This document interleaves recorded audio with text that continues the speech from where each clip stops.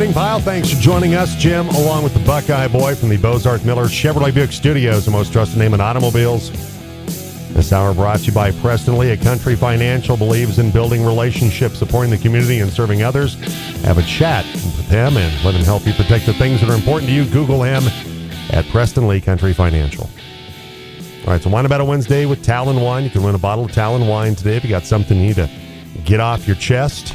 Text or call us. Chick-fil-A Breakfast Team phone line, 970-242-1340. Coming up back half of this hour, we'll talk with Connor McGahey, the radio voice of the Avalanche. We'll dive into the McCarr situation a little more with Connor coming up after a bit. But right now, to start out the 8 o'clock hour, it's time to talk some Montrose Redhawks boys basketball with Coach Ryan Vohringer. Get in the huddle with Montrose boys basketball coach Ryan Vohringer on the team.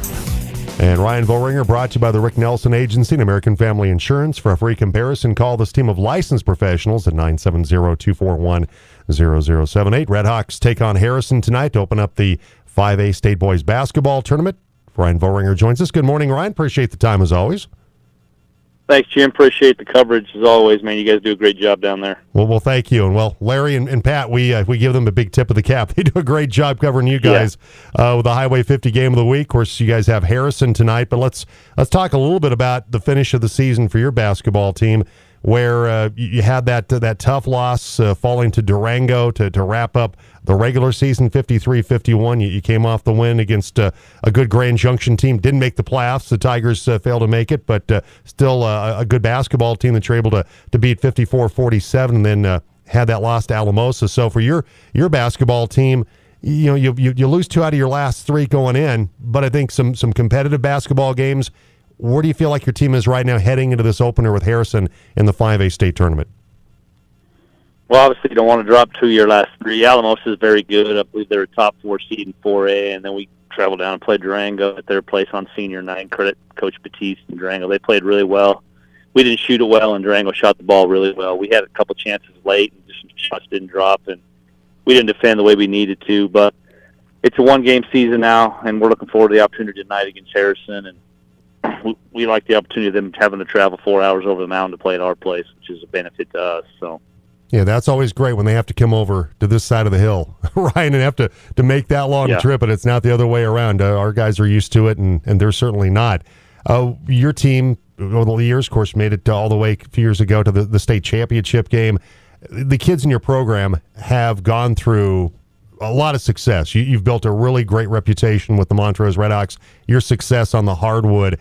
And so your kids kind of know what to expect when the postseason rolls around. There's an expectation that Montrose basketball will make a deep run in the postseason. Yeah, I mean, that's our goal. I mean, we kind of built that culture of, we're kind of a hard-nosed team, grind it out. We're not going to score 60, 70 a night. We're going to win on the defensive end. We're going to have our hands full tonight. Harrison's extremely fast, very long, athletic, very well coached. I believe they've won 11 of the last 13, and those 2 losses are to Mesa Ridge, who's the number 2 seed, 23-0. So we'll have our hands full. We're going to try to slow it down and take care of the basketball because they got some really good athletes. Yeah, led by Kenneth Jones. He's averaging almost 16 points per game, just under 6 rebounds per contest. He's a really good distributor. He's averaging almost 5.5 assists per game, Ryan. Kenneth Jones, pretty dynamic player, a guy that really impacts the game in a lot of different ways.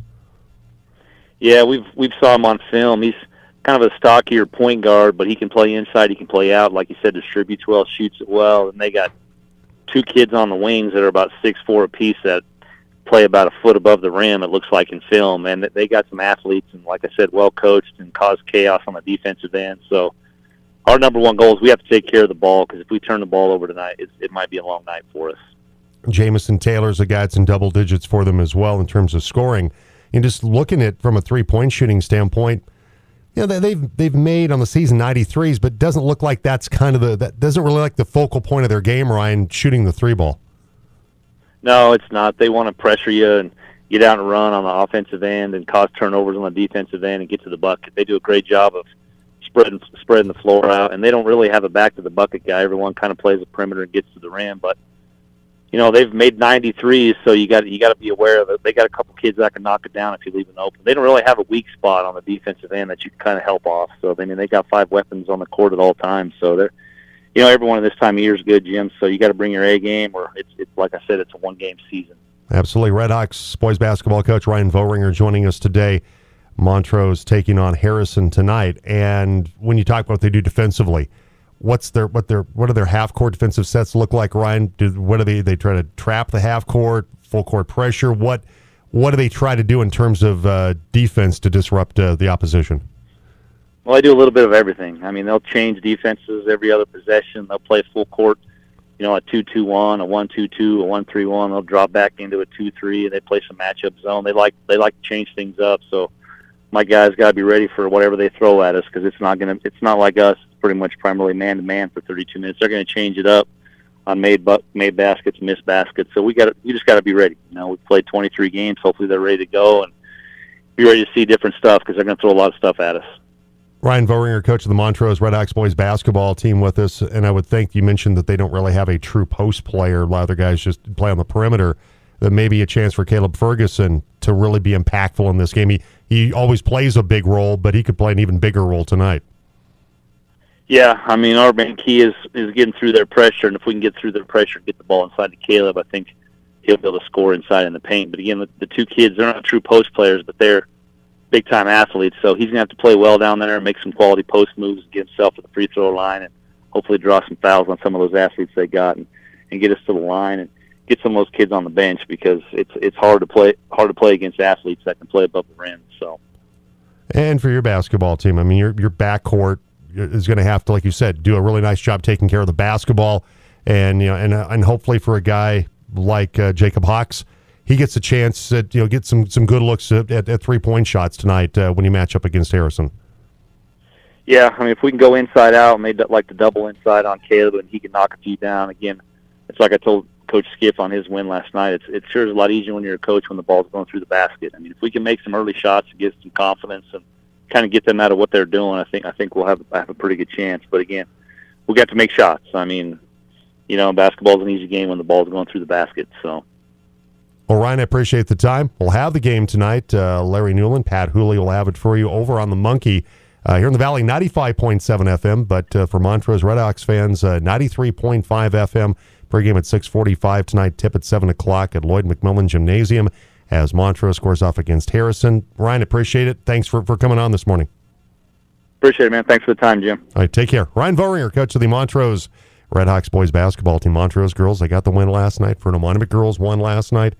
Central girls had a rough second quarter where they didn't score, but got it down to 4 in the fourth quarter, but came up short last night. Delta girls wasn't even close, beating Inglewood 91-36 last night. I mean, 91 points in a boys basketball game in high school is a lot of points. They scored 91 in a girls game last night. Yeah, that's just somewhat unheard of. Yeah, absolutely. Coming up next hour, we'll talk with Jake Aguirre, for the Monument boys basketball coach. They have Fairview tonight to open up the 6A basketball tournament. And just a reminder, by the way, full court coverage brought to you by Ken Richards State Farm over on 1100 KNZZ tonight. Pre-game at 5:45. Greg Wentz will be out at Fruita for the Fruita boys in Fairview. You're going to be Buckeye over at Central for their matchup with Palmer tonight. Yep. And, of course, we'll have the Montrose boys and Harrison over on the Monkey tonight. Don't want to leave Rob Ames and Delta out. They're playing at Kent Denver in the 4A state tournament. The Panthers getting that last seed into the 4A state tournament. And Mark Cantor will have that. And you can listen to it by going to 957themonkey.com. Click on the Highway 50 Game of the Week link. And our link is there for Mark's stream. And he'll have that one tonight. All right, it's time to go around the NFL. And according to Mike Kliss, 9 News, Broncos' unofficial mouthpiece, that the Broncos love defensive lineman Draymond Jones, but they don't love the idea of putting the franchise tag on him. That the Broncos are unlikely to place a tag on Jones until the March 7th deadline, but even then, they may not do it because of the high price of the tags. And so right now, the Broncos don't love the tag of $18.94 million for Draymond Jones at this point in time. That's for defensive tackles. Defensive ends at $19.73 million. and Jones has played both in his career. If I'm Draymond Jones, I'm lobbying for the defensive end. I'm a DN. Come on. I'm defensive end. That makes sense. I mean, who would want to... I mean, Draymond Jones has played really well. Is he franchise tag worthy, though? Because you get, what, 1 tag per team. Is he really franchise tag worthy? And then you might have to do it again next year. If you do it this year, it's one thing. If you do it next year, you sign him to maybe a 1 year, then franchise tag him, it'll be... You won't have that bump, right? If you do it this year, you do it next year, he gets a 20% pay raise. So you may have to swallow it this year or sign him to a 1 year deal and see what goes on there. But I don't know if he's franchise tag worthy. Of the guys that are free agents, he's the only one that's really Is he the only one? He's the only, because here's your names: Calvin Anderson, No. Billy Turner, No. Tom Compton, Who? Kareem Jackson. No, Not the money they're going to have to pay on the tag. Getting too long in the tooth as well. Mike Boone, No. Dalton Reisner, No. Eric Tomlinson, no. Cam Fleming, no. So pretty much all of your tackles not naming Yeah, tackles. exactly. Andrew Beck, no. Eric Saubert, no. Deshaun Williams, no. Latavius Murray, no. Alex Singleton, No. probably not. Not for the money you're going to have No. to pay him. You can find a guy that gets you 100 tackles. Yeah. Would Denver like him back? Yeah, absolutely. Yeah, but the Eagles didn't want him. Then I just, if you're Denver, he's not worth franchise tag. No. The Eagles got rid of him, and their defense turned out to be all right. Yeah, they got to the Super Bowl. They're okay. Their defense is top 10 defense. It was okay in the long run, yeah. Yeah. Let's see. Darius Phillips. I don't even know who that is. Marlon Mack. Oh, this one. This is the one you're going to say. Got to do it for this guy. You know, I'm going to mention here. Your guy, Brett Rippon. My boy Brett, yeah. Franchise tag him. You're going to need him No. for at least 2 or 3 games this coming year. No. He might be your Taysom Hill guy, too. Coach falls in love with him, plays him over the Really? start. You see that, Brett Rippon? Wow. Hey, Ayatollah of rum and cola. Yeah. You've been having too many of those, and if you think that Brett Rippon is Taysom Hill. I wish I had too many of those Whew. on a Wednesday morning. Dakota Allen, PJ Locke, he's saying Bassey, Jonas Griffith. Boy, his stock has dropped, hasn't it? Remember Griffith? Hey, it's a good pickup for the Niners. Yeah, he's going to be a big help next year. He's okay. Alex Singleton has something to say. He's okay. Corliss Waitman, Jacob Moyer, the long snapper. It's on that list. I dare George Payton to franchise tag the long snapper. It would be hilarious. Yes, it would. So on that list, let's be honest, the only guy that's worthy of a franchise tag It's Draymond Jones. is Draymond Jones.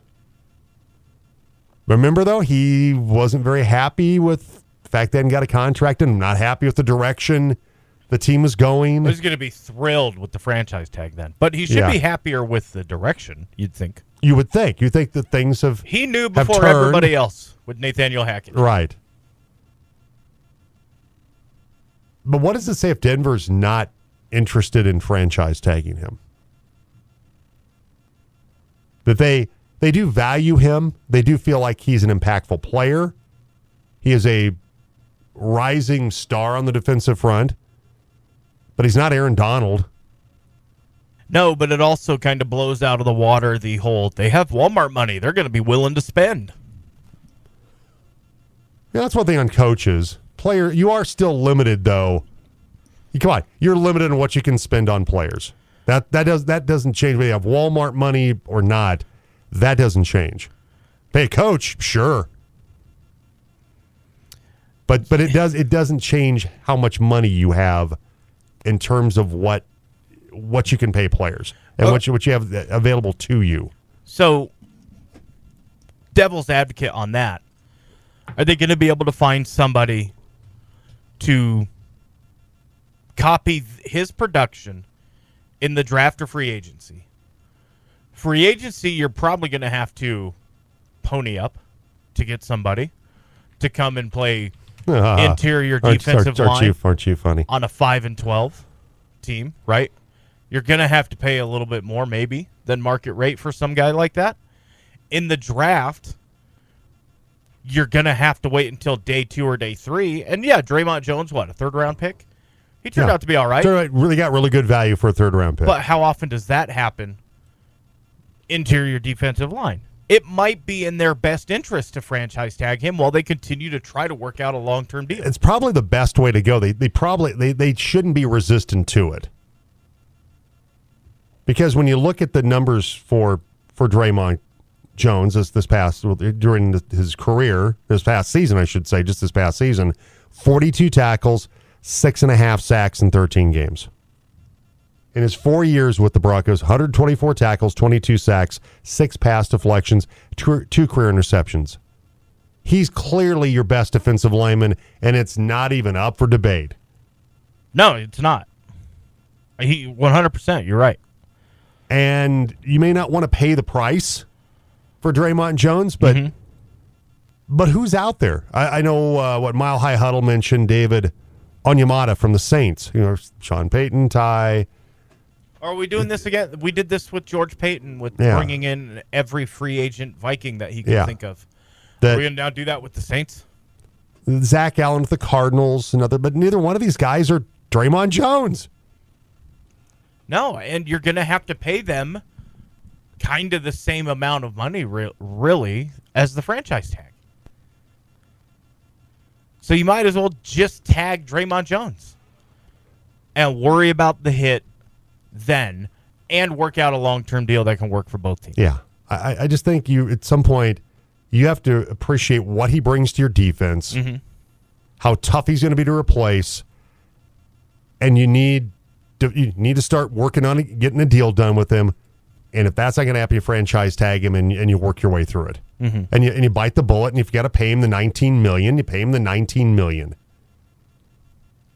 I think the problem for Draymond Jones is the last few years the Broncos have been decent at finding that interior defensive lineman, right? They had the guy that left in free agency to go to the Jags, Malik Jackson. Then they replaced him with Shelby Harris.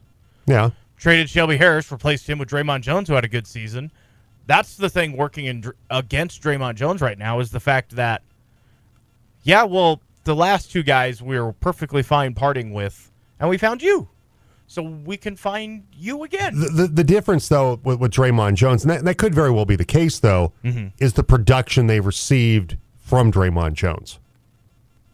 It's not. I agree with you. It's not like this last season. He had 6.5 sacks. He collapses the pocket, which is what Malik Jackson did when Denver won the Super Bowl, and that became a problem for them when Malik Jackson left the Broncos. All of a sudden, their interior defensive line didn't generate the pressure, which was helpful for a guy like Von Miller, right? And so can you replicate it again?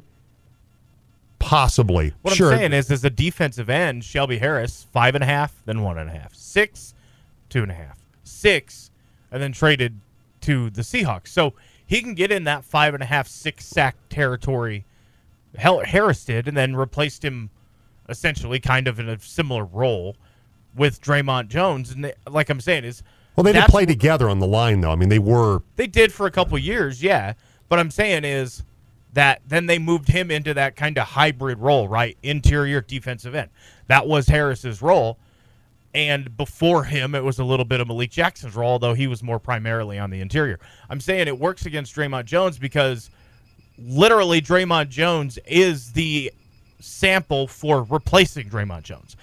They had Draymond Jones 1.0 and Shelby Harris replaced him with Draymond, and they could do it again. That's what I'm saying is working against Draymond, so he shouldn't necessarily be, if he wants to stay, he shouldn't be against the franchise tag. No, he shouldn't be. And I will say this, though, to defend Draymond Jones, I think the situation is different. And number one, guy they drafted, not necessarily this regime, but drafted by the Broncos, and a guy that is developing. He's not I'm not trying to say he's Aaron Donald, but he's more of that ilk, upper level, upper tier defensive tackle than a guy like Shelby Harris, who was funny, who was really good at the J.J. Watt skill of batting down passes, but not Draymond Jones. Doesn't impact the run game like Draymond does. It isn't the pass rusher that Draymond Jones is. And so I think there are some differences, but you're right. They could very well look at it and go, hey, we've been here before. We've been able to find production from somebody else, whether it's the draft, whether it's free agency, and we just don't want to pay the money. That could very well happen. Yeah, it could. And that's what I'm saying. I'm just saying I think his situation is unique. It's different than some of those other ones because of what he does, the skill set that he does bring to the table, and the investment. Maybe not this group, this GM and George Payton, because he Jones was a previous draft pick. Yeah, that there may not be the investment by George Payton and Draymond Jones, but the team did invest a draft pick. Not that that's always the thing that they go, oh, we drafted this guy, we got to keep him. No, but they did invest a draft pick in him, and he is a player that is considered an up-and-coming player at the defensive tackle position in the league. And so I'm just making the argument for both sides. Yeah. The franchise tag is not the worst option for either because it's probably the best solution right now. You know, if the Broncos want to replace Draymond Jones, do they really think they're going to be able to do this for a fourth time? Get rid of a very productive or not bring back one or the other. Who's still on the right side of 30. Yes. He just turned 26 last month. Yeah. You know, are they willing to risk again that they're going to be able to do it again? And then on Draymond's side, if you really want to stay, they've shown the ability that they can replace defensive linemen. And they're not shy about moving on from guys if they have to. So if you want to stay, franchise tag for this year might be your best option. And for the Broncos, if you want to keep him, you might want to tag him and then work out a long-term deal. Exactly. All right, one final thing around the NFL this morning. Tua Tagovailoa, who's dealt with big-time concussion issues in his NFL career, he has a plan on how to maybe not take so many hits, at least his head hitting the ground anyway, through judo. Because a former U.S. Olympic judo champion, Jason Morris, I guess he was watching, he says he was watching Mike Florio, Pro Football Talk with Peter King about Tua's concussion situation and the fact he keeps hitting his head on the ground. I have forever thought and wanted the NFL to employ an expert judo player coach to teach football players a little judo, which starts with learning how to fall properly. We take tons of falls every day, but we know how to naturally take the fall without hitting our heads. And so that Tua Tagovailoa, according to this story for Pro Football Talk, is working with a judo instructor on how to fall properly. That he's devoting 1 day per week to judo training in an effort to a way to learn how to fall that doesn't result in his head striking the turf. So, is there training in judo for 300-pound grown men chucking you around a football field? Because don't you compete in judo in a similar weight class? Very true. I look, I think there's some... you know what? Like, I think there's some value to this. Try whatever you need to try. Absolutely. I think there's some value to it, but you make a really good point. We're going to teach him how to fall properly. But there's also, how do you, when you're getting hit blindside by a defensive end? Yeah. And it happens so fast. I'm not sure, even as elite of athlete as Tua Tagovailoa is, I'm not sure how you is he training with a football in hand to matrix your body in a way that keeps your head from hitting the turf. I'm not sure. Look, I think it's great that he's trying anything. Absolutely. And I think it's important to, if it's something he feels like can be a part of his skill set, part of the toolbox to protect himself.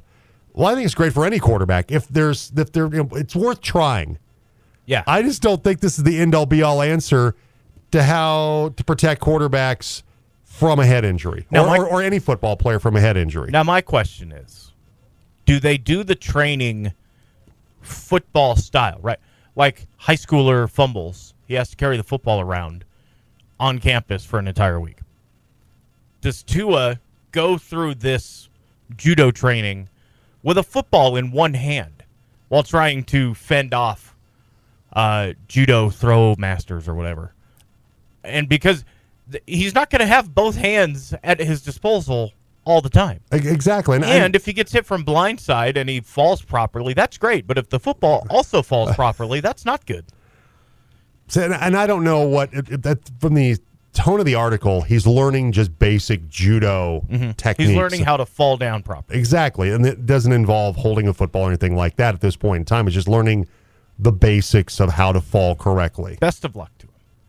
I just, look, I think it's worth trying. I know I'm not trying to poop on it here. No, there's no dumb ideas. I'm with you. I just think that if you think this is an end all be all solution, I'm not so sure about that. Could be wrong about that. Could be entirely wrong. To the AFC Championship game and he wins the MVP, then you know exactly what Russell Wilson's going to be doing next offseason. He's going to be doing judo chop training. And maybe they all should. Maybe they all should learn how to fall. Maybe every quarterback should learn how to do that. Every wide receiver, every running back. Brian Greasy should have done the judo training way back. Probably so. And not just hit the fetal position. Yeah. TD's dog. Oh, my gosh. No. Well, in the game against the Chargers where he drops back and just... Oh, yeah, on the field stuff, too. I think it was Junior Seau was coming at him, and he just boom. Well... But in his defense, I would have done the same thing. Junior Seau, I would have been like, nope. I would have done the same thing if I was Brian Greasy. All right, so text or call us. It's a Wine About a Wednesday with Talon Wine. Got something you want to complain about today? Text or call us, 970-242-1340. Larry from Clifton, I've had many concussions in my life. If Kale's having symptoms, I would shut him down for at least 2 weeks to make sure he's healthy again. Once a person gets a concussion, they become way easier to get more often. A little family experience with that, and so there's the medical science about that. I'm not going to get into all that, but there seems to be a tendency, if you've had it once, twice, that it happens far more frequently. All right, appreciate hearing from you today, Larry. Text or call us today, 970-242-1340. We'll take a break, and we'll come back, and on the other side of the break, here on the Jim Davis Show, we will look back at what was a busy night last night in high school girls basketball.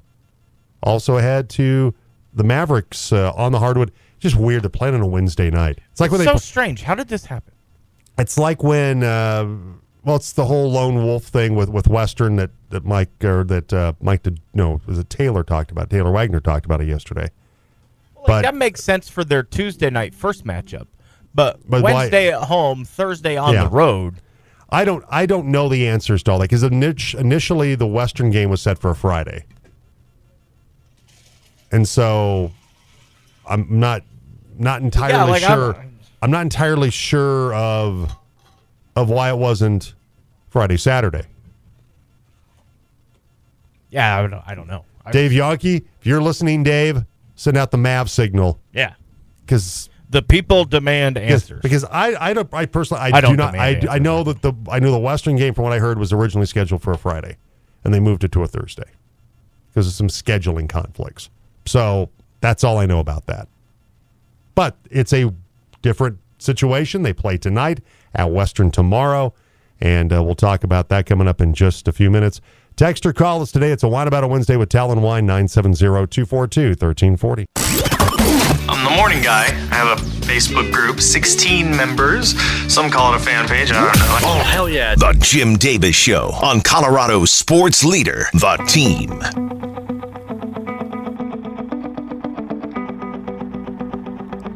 Welcome back. Jim along with the Buckeye Boy from the Bozarth Miller Chevrolet Buick Studios, the most trusted name in automobiles. It started the high school basketball postseason last night with both the Fruita Central girls playing last night, likewise for the Montrose and Delta girls as well.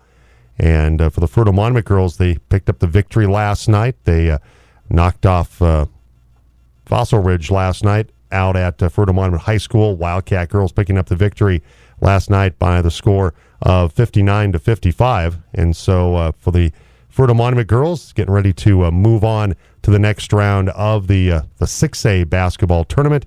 And after the game, Tyler Franson had the chance to talk with the head coach of the Fruita Monument girls, Jeff Johnson. Here's that conversation. Get in the huddle with Fruita Monument. Nope, that's not the one I was looking for. Let's see if I can find it. Here we go. Here's the one I was looking for. So I'm digging around through the audio this morning. Here's Tyler Franson with Wildcats coach Jeff Johnson. Coach Jeff Johnson is with us here, the Fruita Monument Wildcats head coach, getting his first playoff win as head coach of the Wildcats. That's got to feel pretty special. Well, feels really great considering we had our chance at league title on Saturday, and we didn't play the complete game down there, but we played a complete game today, and we're playing on, and that's what we want to do, especially when it's one and done if you don't win.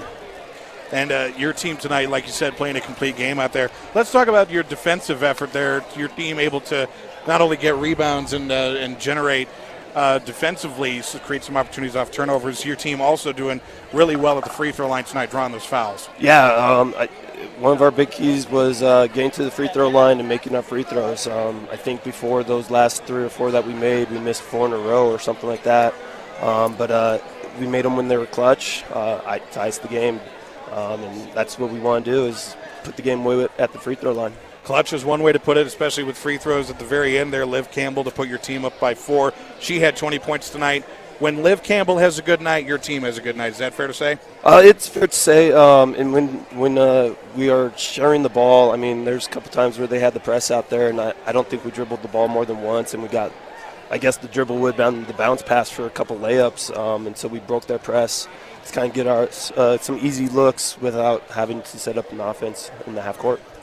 Addison Air tonight, I want to talk about her performance as well. She had 13 for you as well. Addison Air's performance, what did you see from her tonight? A big step up. I think she would admit that she didn't have a very good game at Durango, and she wanted to prove everybody wrong that she's a great player for us, and she wanted to come out and prove everybody wrong. So as it stands in the bracket, you guys will face the winner of either Doherty or Rocky Mountain, and I know you probably haven't gotten a chance to figure out which is which yet, and that's okay because you still have a little bit of time here. But what's the message to your team after a win tonight as you get ready for the next round? We got a few hours left in the day to enjoy this win. Like we said, we want to get a home game and then protect our home court and see where the ball lands. And if we got to travel, we got to travel. We've done it all year. So that won't be a problem for us going down to the Springs or if they come up here and come to our house. All right, that's Jeff Johnson, coach of the Fruita Monument girls, and they will be on the road. They'll play at Doherty. Doherty defeated Rocky Mountain 75-62 last night. You also had the Central girls basketball team opening up the 5A state tournament. They were on the road at Centaurus. Unfortunately for Mary Doan and the Warrior girls, they lose 43-39.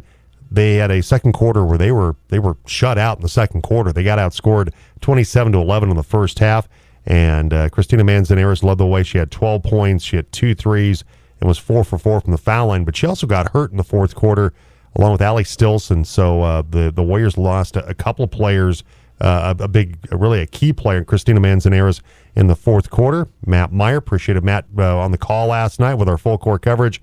Matt Meyer talked with Central coach Mary Doan after the game. With your girls' kind of grit and being able to battle back, they fell behind in the second quarter. They were able to kind of scrape something together in the third. Were you happy with their ability to kind of claw back into that and make it a single-digit game? Yes, I was. I would obviously like for them not to have to do that. And, that's kind of plagued us this season. We just have these quarters, just get on our heels and we don't do the things we're really good at. But they started attacking, and, I thought we were doing really well, and then Allie, got hurt down there and made my bench shorter, and then Christina, obviously, trainer said she couldn't go, so, it's a lot. And then your girls seem to address kind of the post issue. After the second quarter, they were feeding it inside. You guys made some defensive changes. You were able to lock that down a little bit more. Talk about the changes you guys tried to implement to make that work. Well, I don't think that, really the post issue in the second quarter was they got some stuff off primary break. But I thought they did I did a really good job on those posts. They were out, they were getting shoved, and they were getting held, and they were already undersized. And I thought that they did an excellent job holding those kids down. And the core of the scoring is the junior, but there's seniors up and down the lineup who have contributed to this team. How much do these seniors mean to this group, and what kind of legacy are they going to leave? They mean a lot. They mean a lot to us. Alex is a 4-year. letter winner for us. She's 3-time all-conference kid. Bailey and Liana, they've been playing varsity since their freshman year, and they've been with us through, getting over all those humps and kind of taking us to the next level. They're part of that Elite 8 team. They were part of that, obviously the 20-5 Sweet 16 team last year, and this year wasn't what we wanted to be, but those seniors, they are just kind of the heart, and we got to find a new way to define ourselves next year. All right, that's Mary Doan with Matt Meyer from last night's Central game at Centaurus. Elsewhere in 5A, Montrose girls basketball team, they beat Mesa Ridge 46-31. Briar Moss had a big game, and 20 points for Briar Moss, 9 points from Heather Power last night as Montrose moves on to face Roosevelt coming up this weekend. Also, we have boys high school basketball. Once again, we have full court coverage tonight, 1100 KNZZ, 5:45 pregame. Fruita Monument hosting Fairview. Central hosts Palmer tonight.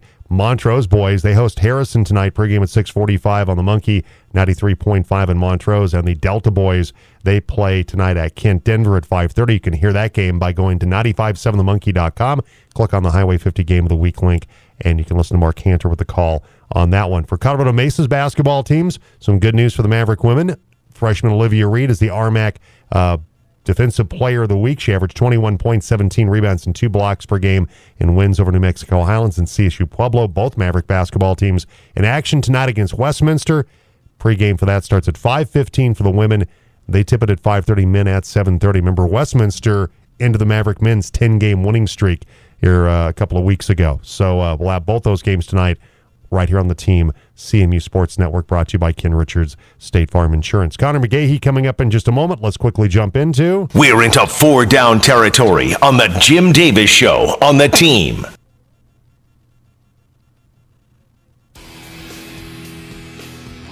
All right, so Terry Francona, your guy, Tito. Yes. Entering his 11th season as the manager of the Guardians, which is hard to believe he's been there that long. 11th year. Yeah. 32nd year in the dugout. And so he's been there, done that. Mm-hmm. Seen everything. He's won World Series. He's done. Yep. He's been there and done that. But he still gets nervous for the annual team speech. He gave his annual team speech. He was so nervous he was drenched in sweat. He declined dinner with coaches last night so he could make edits. He made pasta, but it didn't fully cook, and it broke his tooth. He arrived at camp at 3:30 in the morning and spilled coffee all over the speech. Rough day, man, for your guy, Terry Francona. Yeah, did his scooter also break down too? Did Kevin Cash work it out there for BP again, like they did when the? I don't know. Man, alive. Here's another one. It's involving one of your favorite teams. Mm-hmm. Am I stealing some of these from you? No, not at all. I don't have mine yet. Okay. Ohio State quarterback C.J. Stroud said he started getting messages from angry Ohio State fans on Venmo, which is to exchange money. He said, for me and my teammates being at Ohio State, if you have social media or any type of technology, Ohio State fans have it. He was on the Jim Rome show. Yep. I don't have social media during the season. I was getting DMs on Venmo, the money app through fans telling me to play better. It comes to the territory. It was insane. At the end of the day, it comes to the territory.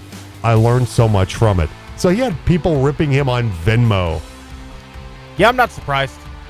Ohio State fans, the large majority of whom are pretty chill, but the people who, they're my fans, so I can say this. The people who don't wake up every morning and go to work, they're a little bit insane.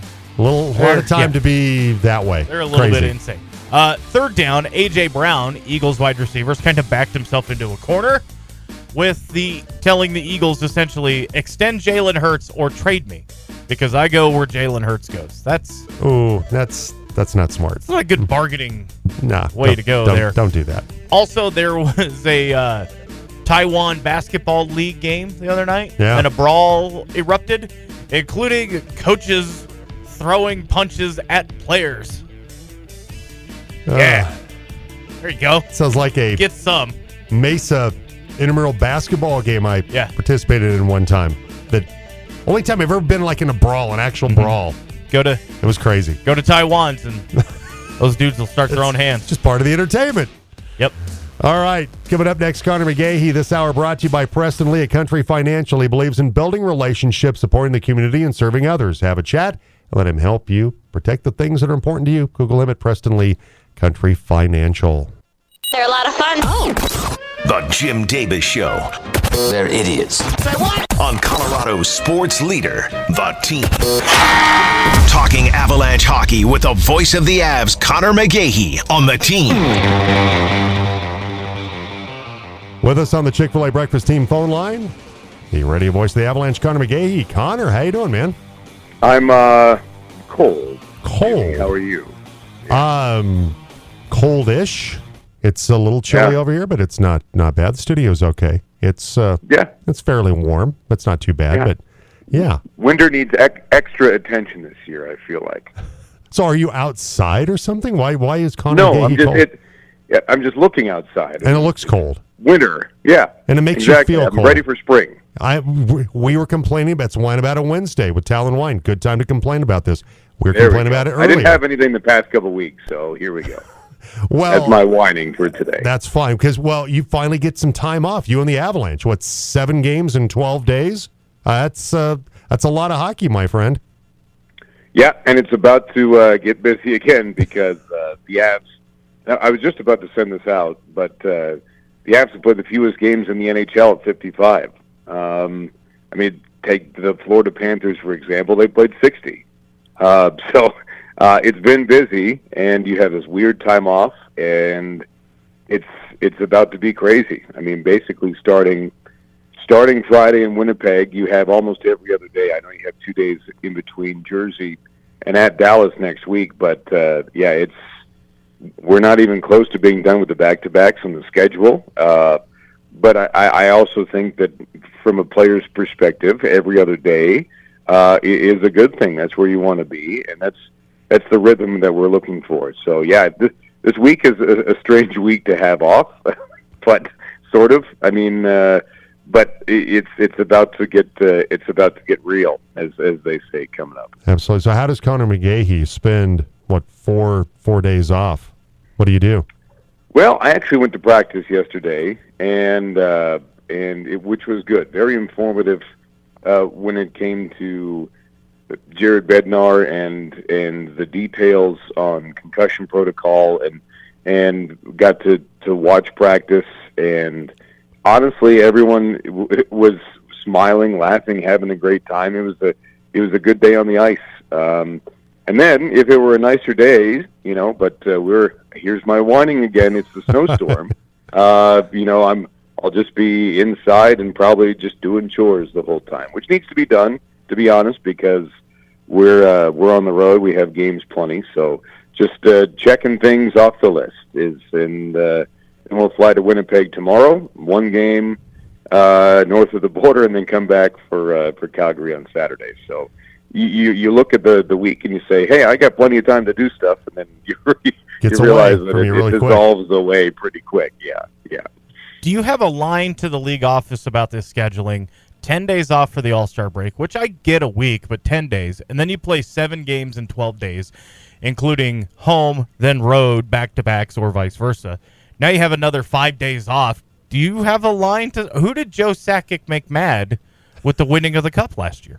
That's the thing. Joe Sakic makes nobody angry. I thought. But he's too good of a guy. But the one thing I found out though is that every team you talk to has the same complaint about their schedule.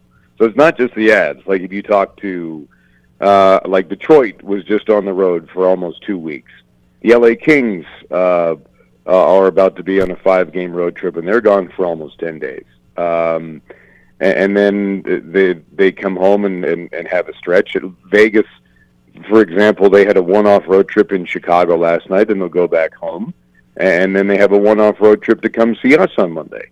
So what I found is that no matter who you talk to around the league, everyone has their complaints about their schedule. No one's like, you know what, it's been great. This was perfect 3-game road trip here, back home for 3 days off in between, no back-to-backs. Like that conversation never happens.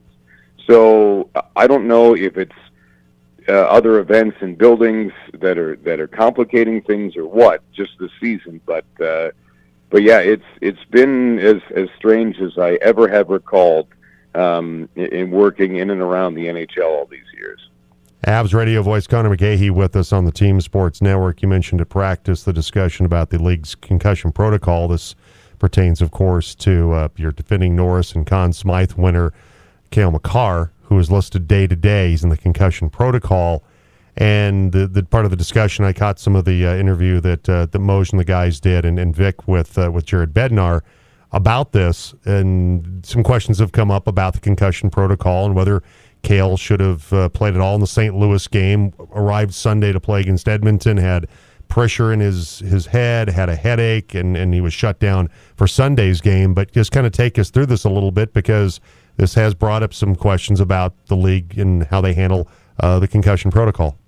Yeah, and I think there's so much science and research that goes into it nowadays with really, I would say, the three sports that have the most head contact. That's football, soccer, and hockey. And this isn't years ago, and even Jared Bednar was honest to Kyle Fredrickson of the Denver Gazette yesterday. He said, yeah, I probably had concussions and played through them, and that's how it was. That's what you did. I mean, especially nowadays, leagues have professionals who research this, who know, who take all that data, and it's tough to make decisions and rules for everybody when everybody reacts differently to it, right? And so all you can do in the immediate moment is assess and see if any of those symptoms are there. If they're not, you can continue. And that's the thing. You can't just pull a player. I mean, you could, but I think that there's enough there to support that, some contact is not going to lead to concussion-like symptoms, and sometimes it does, and sometimes they're delayed. Cale clearly is one of those people who has delayed reactions when that happens, and as soon as they come up, that's when you pull them out of activities. And I don't think that anybody involved in any of these processes, from the NHL on down to the team's individual, are in the mindset of rushing players back just to gain an advantage or have them on the ice. I think that everyone to a man has said that player safety is first, and that they have these rules in place. Take the 7-day protocol, for example. 7 days with the baseline tests that you have to do every day, and if you pass those, then you're allowed to do that day's activities. So to start off, if you pass those baseline tests, you don't have any of those symptoms, then you can exercise. Same for another day. And as long as those symptoms stay away, then you can advance to on the ice by yourself, non-contact. If you continue to have no symptoms, the next day is on the ice, no contact with the group. No symptoms, next day on the ice, contact with the group, and then you can be cleared to play after that. And I think they found that 7 days is enough to really decide if the body is reacting to the concussion or not. And that's where I think that people just automatically assume that you're trying to get players back into play. I honestly think that there's, especially now in 2023, there's been just more research and thought into this than we automatically think, and it has to be balanced. And again, it's hard to make rules for something that everybody reacts differently to. But I think the one thing that medical professionals have come to is that week's time is especially if you don't have any of those symptoms in between, is enough to decide how your body is reacting to the previous head contact. Connor McGahey with us today on the Team Sports Network, and I think in the case of the Avalanche, that you go back to last year with Bo Byram and how he dealt with concussion symptoms for a good chunk of the season, and there wasn't the rush to get him back. They wanted him to be healthy, to be right. And so if there's somebody complaining about the Avalanche and how they handled the situation with Cale Makar, I think you go back to last year where they obviously handled that the right way. Yeah, 100%, Jimmy, 100%. And I think that from everybody in that room to on up, and that's something that everybody agrees on, is that even if you trust the player, and they encourage honesty, because they said, hey, there's no pressure from us for you to come back. Priority is, while it's nice to win, priority is the player's health. Full stop, end of story. And that's why they would tell their players, hey, we don't want you to hide anything. We need you and would like you to be 100% honest with your symptoms, and that's what allows them to make the best decision and the best timetable for the player. And there's never any rush to get anybody back from any kind of injury, especially when it comes to the head. One final thing, Connor. Jared Bednar did talk about Gabriel Landeskog. He's back skating once again, and said that there's not a timetable for Landy's return, but it's just another step in the process of getting him back on the ice. Yeah, and I think he was in the gym again yesterday. He was leaving as practice was going on. He stopped in the corner and had his bag and his hat on. It was just up against the glass in the corner watching his teammates practice for about 5 to 8 minutes. And he was in the building the other day versus Edmonton, and everyone said, again, 100% the same reaction that, hey, it was good to have Landy back in the room because he just has this effect on a group that is calming, that is easy, and then that's why he's the captain. So to just have him around the facilities is a huge step in the direction for the group, and to have him work out and then go on the ice and do his recovery at the pace that he needs to is a good thing. Now, he's been very diligent and good about trying to keep up that muscle mass in the gym with his workouts off the ice, and anytime that you put on the pads and the skates and you get out there, even if it's by yourself, that is a huge step in the right direction for your recovery. So that's even though we don't have a scheduled return, that's a big milestone this week for Gabe Landeskog.